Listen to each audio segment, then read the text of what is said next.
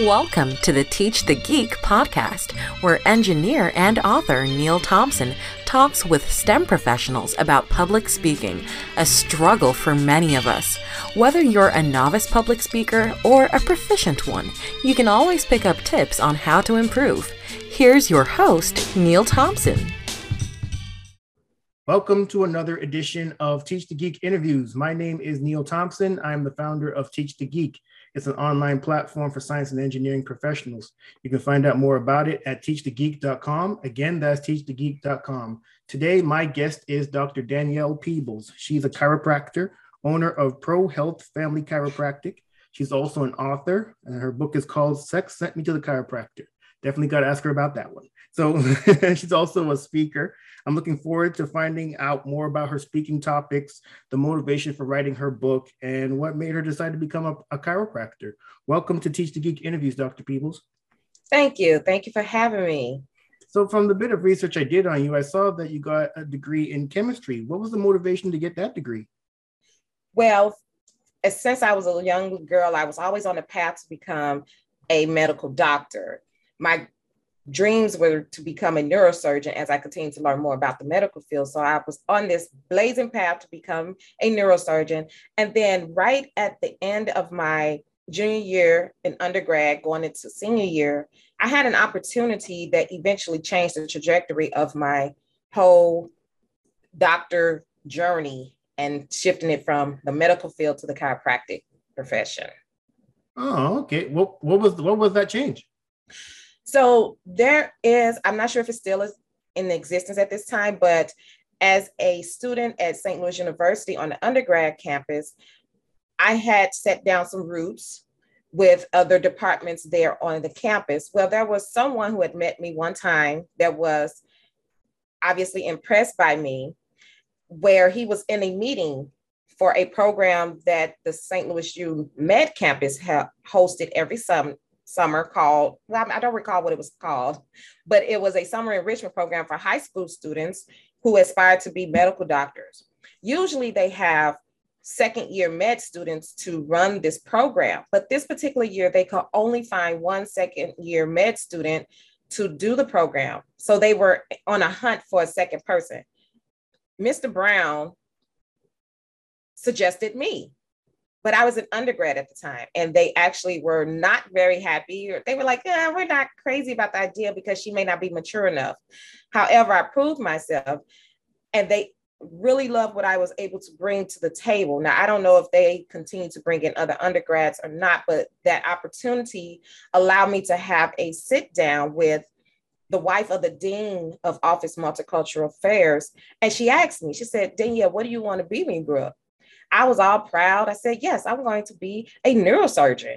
And then she asked me a very important question. And it was at a very key time that she asked me this. She said, do you want to have a family? The reason that was a key time was because my value system was starting to shift. When I first started undergrad, my value system was career, then family. But now that I'm graduating, my value system has shifted, and now it was family and then career. So by her asking me this, I was like, yes, I want to be a neurosurgeon. She said, well, do you realize how much time you're going to have to commit? Yeah, I do. And then she says, okay, just think about it. And she said, have you ever thought about being a chiropractor? I was like, well, my back does hurt, but I never thought about being a chiropractor. Seeing, but not being. And she said, well, I'm going to introduce you to someone. I started doing my research.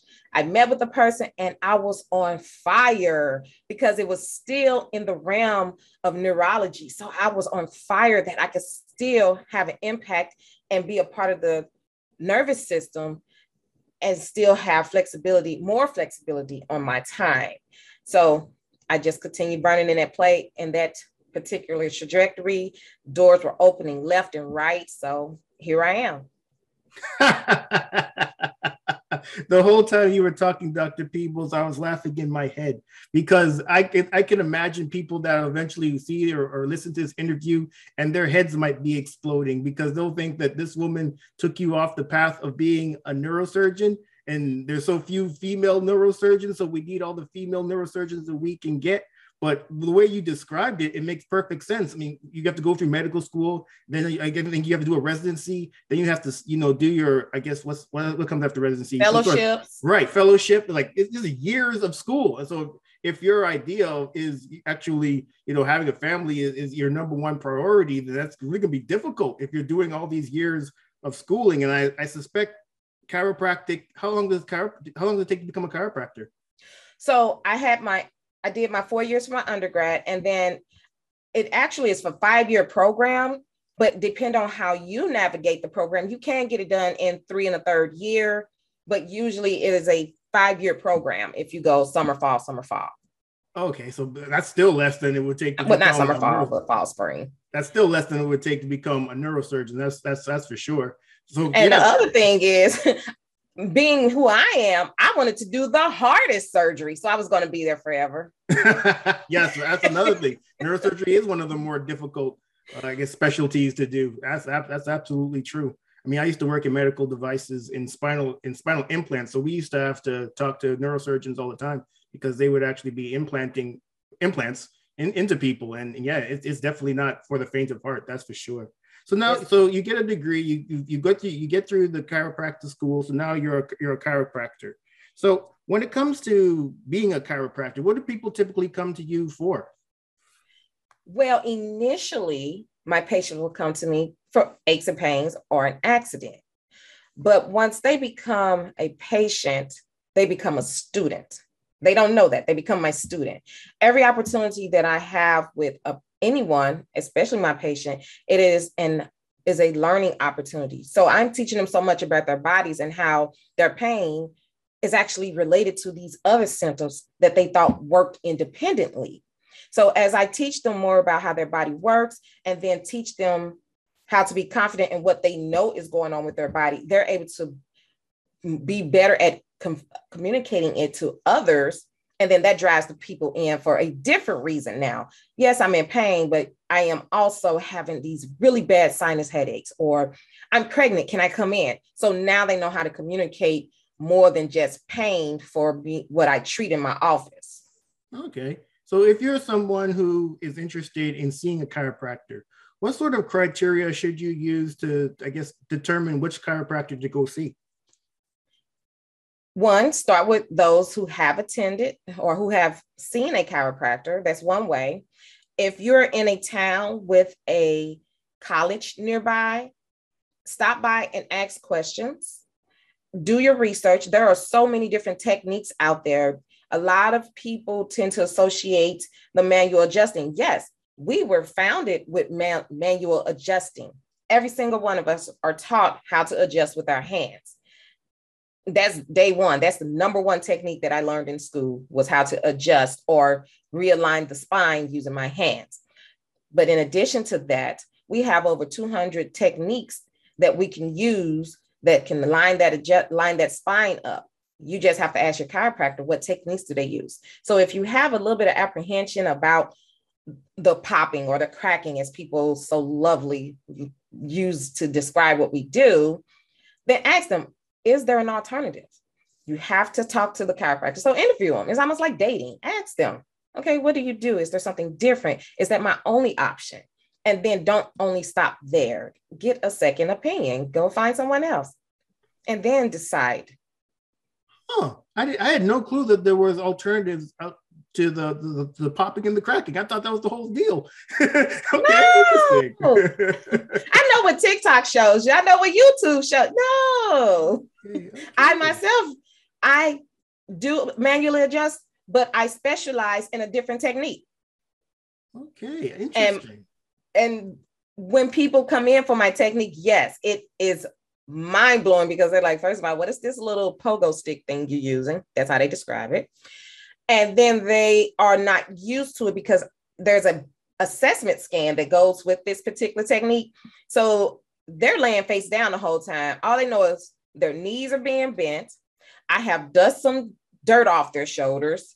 And then I have thumped them with this tool. That's how they describe it when they like, well, what happened? All I know is she dusted me. I stood up, I could walk. I don't know what she did. Out of curiosity, Are these other techniques things that you learn in chiropractic school, or you learn the popping and the cracking, and then everything else you gotta learn on your own?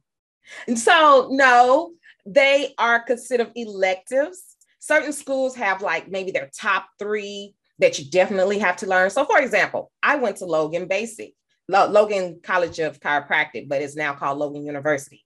It is so important. The number one lesson I learned in chiropractic school was make sure you research the name of something. How was something named? People forget all about the naming system and how important names are. But I was excited because Logan was in my town. I'm from St. Louis. So Logan was in Chesterfield, just a 35, 40-minute drive, depending on if I'm doing speed limits, 40-minute drive down to the school. So I was like, yeah, I'll go there. It's right here. I can stay at home. I didn't do enough research. See, Logan it was founded on the technique called Logan Basic Technique.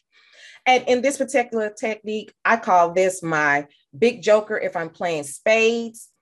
I am taking every book with this particular technique because all I have to do is hook my thumb underneath a specific ligament and I can adjust you from head to toe. And I'm applying the amount of pressure that you can put on your eyeball. And I can line up every joint with that ligament. And all you do is lay there. We can talk, have a conversation, go to sleep and meditate. It doesn't even matter. But by the time you get up off that table, you are feeling a lot better than when you got down. Oh, and there's no popping and cracking? Nothing. No. Oh, wow. Okay. Yeah. Yes. I had no clue. Interesting. I'm really glad that I get to speak to you today, Dr. Peebles. Yes, I'm excited too. But I also mentioned in the intro that you wrote a book, and it had a pretty interesting title. So I'm kind of curious where the motivation for writing the book come from, and what do you hope people take away from it? I am always remembering that I'm a teacher. Yes, I'm a doctor, but if you check the definition of a doctor, you are a teacher. And so my goal at the time of writing the book was, I really want to continue teaching people about chiropractic. They don't know what it is we do. They don't know how we can benefit them. They don't know. So how can I teach them? Well, when things are marketed to people, it's typically marketed in 3 categories: money, drugs, sex. Money, drugs, and sex. Well, I can't come to you from the angle of money because you already think we cost too much. So you don't want to have that conversation. I can't talk to you from the angle of drugs. I don't prescribe drugs. We're a profession that do not prescribe medication. So who's not concerned about their sex, their performance, their libido, their happiness, how things are going? Everybody. But I use what you recognize, which is sex, pull you in and teach you something new. And so in the book, I'm actually teaching you how chiropractic impacts the sexual reproductive system. So I'm addressing topics such as menstrual cycles, miscarriages, pregnancies, erectile dysfunction, injuries that are attained during sexual things, as well as injuries occur from trying to be sexy. Nice. I was like, yeah, I'm trying to get my groove back. I need to hit that. I need to go talk to Dr. Peebles. She helped me out. I'm telling you, they do. And they come back and they say, Dr. Peebles, my sex life is so great. I was like, that's wonderful. Wonderful. Yeah, you, me and Stella, we both got to get our groove back, you know? Exactly. Dr. Peebles, the whole point of this podcast, when I put it together, was to speak to people who come from the STEM fields, science and engineering type of backgrounds, because we're not typically known as the type of people that get up in front of people and do well in communicating whatever we need to talk about.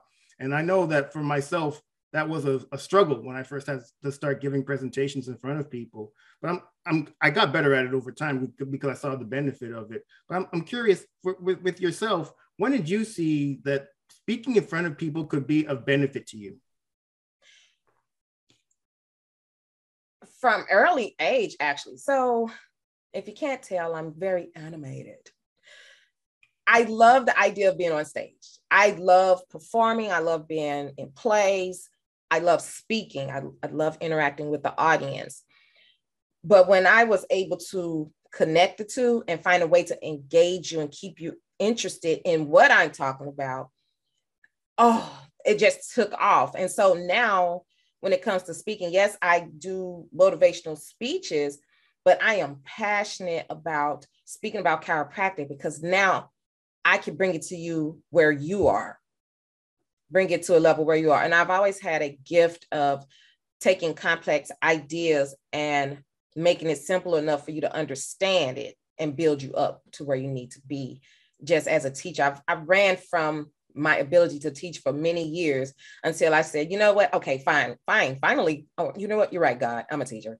Because I was like, no, I'm not a teacher, I'm a doctor. He was like, didn't I say you are a teacher? So I've been teaching since I was in middle school, teaching, preparing people for tests. It's always in me. So once I accepted and connected the two, it's just flourishing. You know, it makes sense for you to say that doctors should be teachers. And when I think about it, if you're a doctor and you're telling somebody that they have something, it's really helpful for you to tell them why they have that particular something. It's not just you have cancer. It's like, what the hell you mean you have cancer? It's like, and then what? No, it's because you have these particular cells in this part of your body and they're spreading to this particular place and we need to stop the spreading and that type of thing. You know, actually explain what's going on to people as opposed to just giving them this diagnosis and saying we need to have surgery in a few months. You know, let's put it on the calendar. I firmly believe that doctors should be teachers. So I'm glad that you're of that same mind as well. You know, Dr. Peebles, when it comes to giving presentations, well, when it comes to you giving your presentations, you did mention that you're a motivational speaker. Is there a certain, I guess, topic that you have when you give your speeches? And then so what is it? I am big on motivating them to trust themselves. So I also taught math. I only recently have come out of the classroom within the past 6 to 10 months or so, but I had been in the classroom teaching math. And I explained to my students, where I'm always motivating them, it's not so much, can you do the math? The problem is, do you trust yourself to do the math? And so I'm always motivating people to trust themselves and understand that you know what you know. This is how it looks. Okay, it's the exact same thing. It's just that the person over in Europe decided he wanted to call it this, and over in America, she wanted to call it this. You know what you know. So my biggest motivational or most common motivational speech is trusting yourself.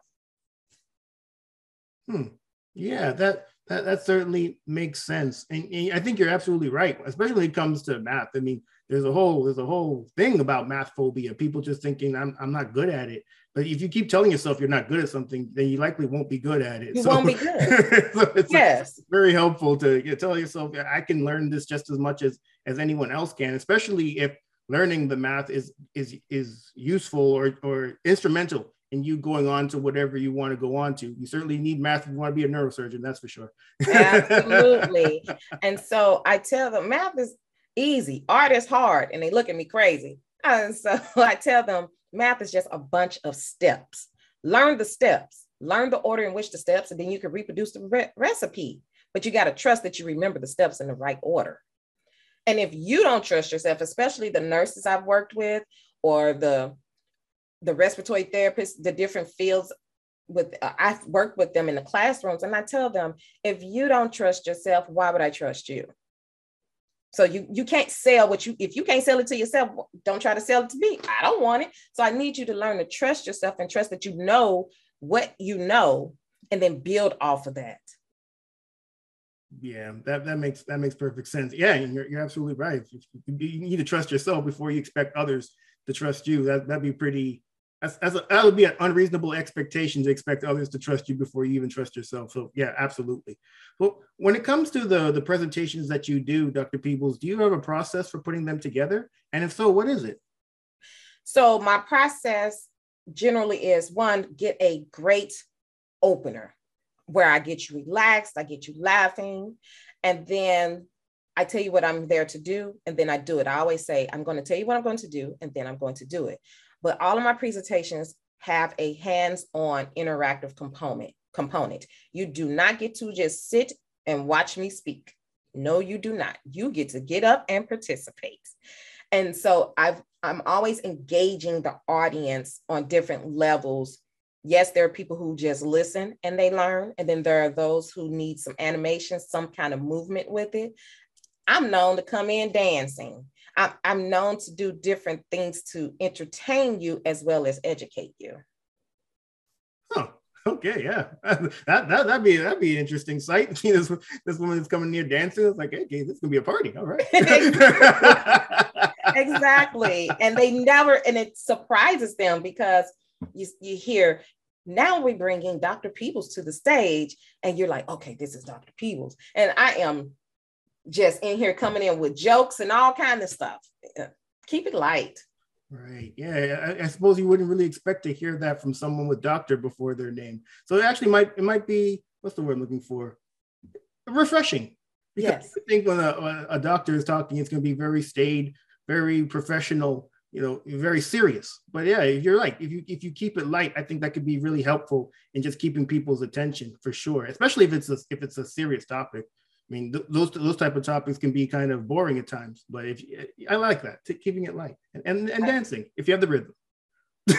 Right. It depends on what kind of entertainment you're doing. I don't know. But yes, I keep it light. I keep it entertained, but I'm always, the other component that I do is always give them relatable analogies.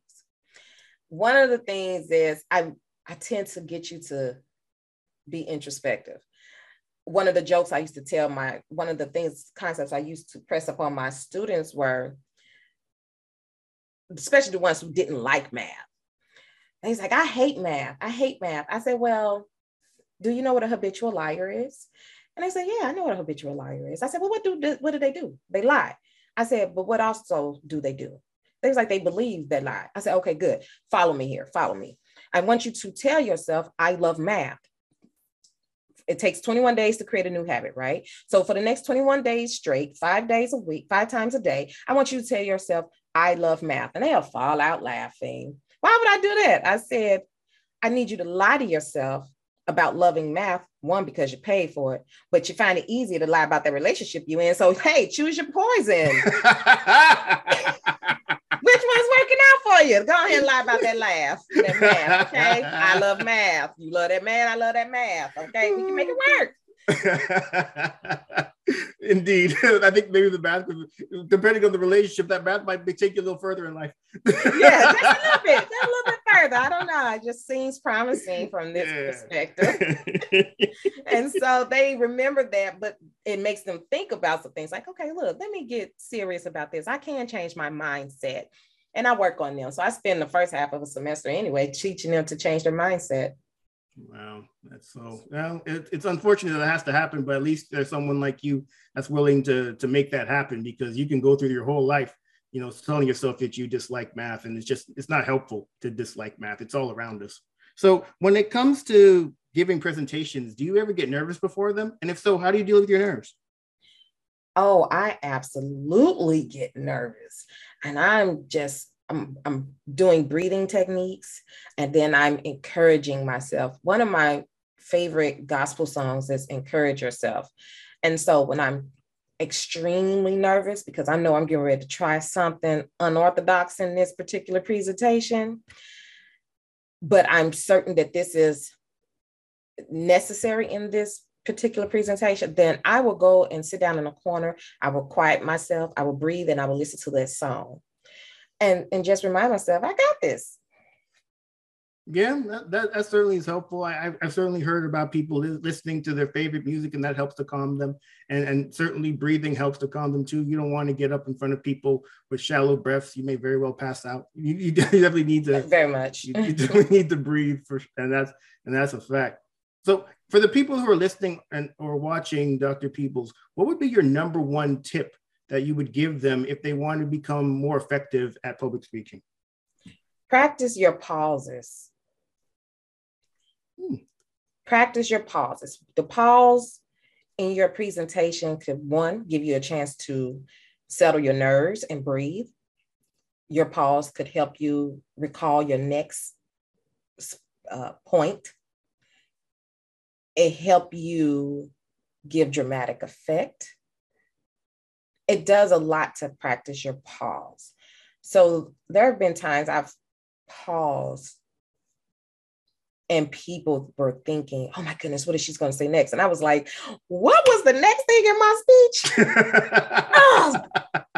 But I try to do a pose with that pause, like, yes. Now, and then keep it. So people, you can hide behind your pauses and get yourself together. Yep.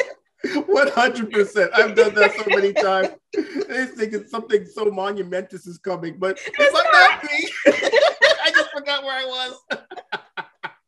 That's exactly it. You know, another thing about pausing is I think people, when they think of pausing, they don't want to do it because they think it's some sort of an issue, and instead of pausing, they'll put in filler words like you know, so, but people are so distracted by that. I'll tell you a little story, Dr. Peoples. So I have a mother. Well, we all have a mother, but my mother, she listens to my podcast. And one time she called me after one of them, and she said that at the beginning she was listening, but she had to stop because, you know, I typically do interviews like this one because she said the guest used so many filler words. It was so distracting to her that she just couldn't get past it, and she just stopped listening to the interview. But I highly doubt that she would have stopped listening if he would have paused instead. I mean, just like you said, the pausing could very well be seen as what intrigue. What is this person going to say next? And I firmly believe that pausing is way better than using those filler words. So I always suggest when people are tempted to use those type of filler words, perhaps a pause instead might be more appropriate. So I firmly believe in what you're saying. So yeah, I'm a big fan of the pauses. This has been great, Dr. Peoples. Thank you so much for being a guest. How can people get in touch with you? They can reach me through my website, which is www.stlprohealth.com. You can send me an email to drdannyp@yahoo.com. And Dr. Danny P is spelled DRDANNIP,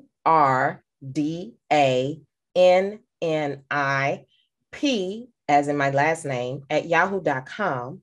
Or you can give me a good old-fashioned phone call at area code 314-607-9150. Okay, wonderful. So and if you're interested to see a different variation of treatment, I do have a video on my website that allows you to see me using the technique with the quote unquote pogo stick, as people call it, as well as the Logan Basic technique that I do in my office. So if there's an alternative you want to see to manual adjusting, it is there. Wonderful. And there'll be no popping, no locking, unless you want unless I'm dancing. Unless you want to watch Breaking 2, Electric Boogaloo, I guess. Right? Well, this has been great talking to you, Dr. Peoples. Again, everyone, this is the end of another edition of Teach the Geek interviews. My name is Neil Thompson, founder of Teach the Geek. It's an online platform for science and engineering professionals. And you can learn more about it at teachthegeek.com. Again, that's teachthegeek.com. Until next time, take care and stay safe. Thanks, Dr. Peoples. Thank you.